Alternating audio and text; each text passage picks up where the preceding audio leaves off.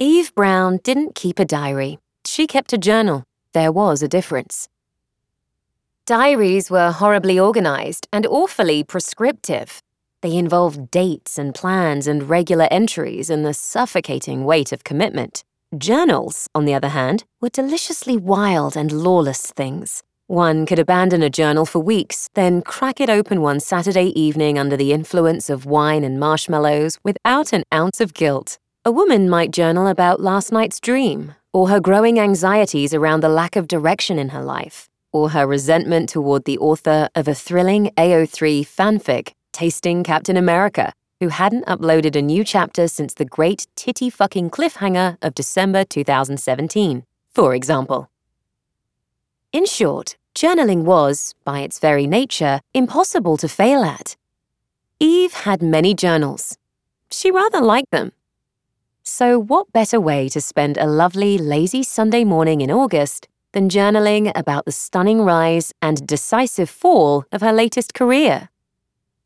She sat up with a stretch, clambered off her queen-sized bed, and drew back the velvet curtains covering her floor-to-ceiling windows. As bright summer light flooded the room, Eve tossed aside her silk headscarf, kicked off the shea butter foot mask socks she'd slept in, and grabbed her journal from her bedside table, leafing through gold-edged pages. Settling back into bed, she began. "Good morning, darling."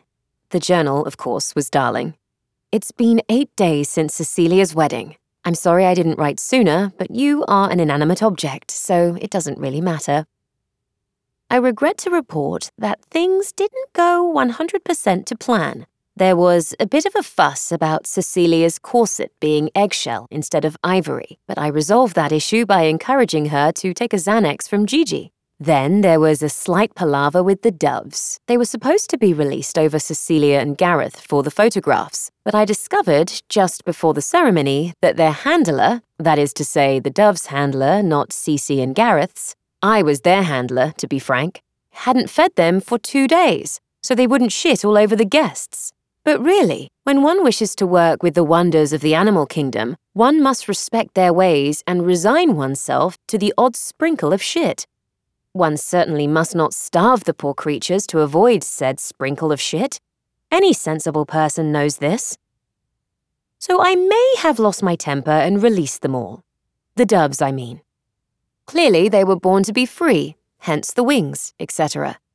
Unfortunately, the handler demanded I pay for them, which I suppose was fair enough. It turns out doves are very expensive, so I have had to request an advance on my monthly payment from the trust fund.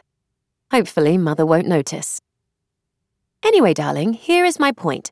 Cecilia and I have sadly fallen out. It seems she was very attached to the idea of the aforementioned doves, and perhaps her tongue had been loosened by the Xanax, but she called me a selfish, jealous cow.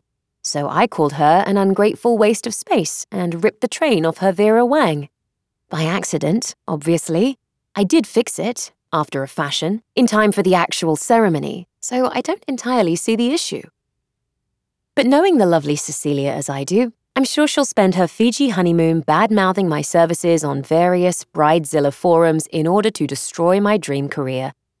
Obviously, the joke is on her, because I have no dream career and I have already erased Eve Antonia weddings from the face of the earth, and Chloe says I lack efficiency. Huh. Eve finished her entry and closed the journal with a satisfied smile, or else a smile that should be satisfied, but instead felt a little bit sad and slightly nauseous. She'd known Cecilia since their school days, had always felt somewhat nervous around her, the way Eve often did around, well, humanity in general, as if she were walking a cliff's edge between being the easy, entertaining friend people kept around and the irritating mess people kicked off the ledge. Now she'd leapt off that ledge with Cecilia, and it turned her stomach to a gently writhing pit. Clearly, Eve was in a mood. Perhaps she should go back to sleep, or binge-read a romance novel, or... No moping. Mood or not, she had responsibilities to fulfill. Someone needed to feed Gigi's exotic fish, even if Gigi rarely forgot to do so these days and the fish were getting quite fat now. Someone needed to. Eve was sure she did other useful things too, but none were coming to mind.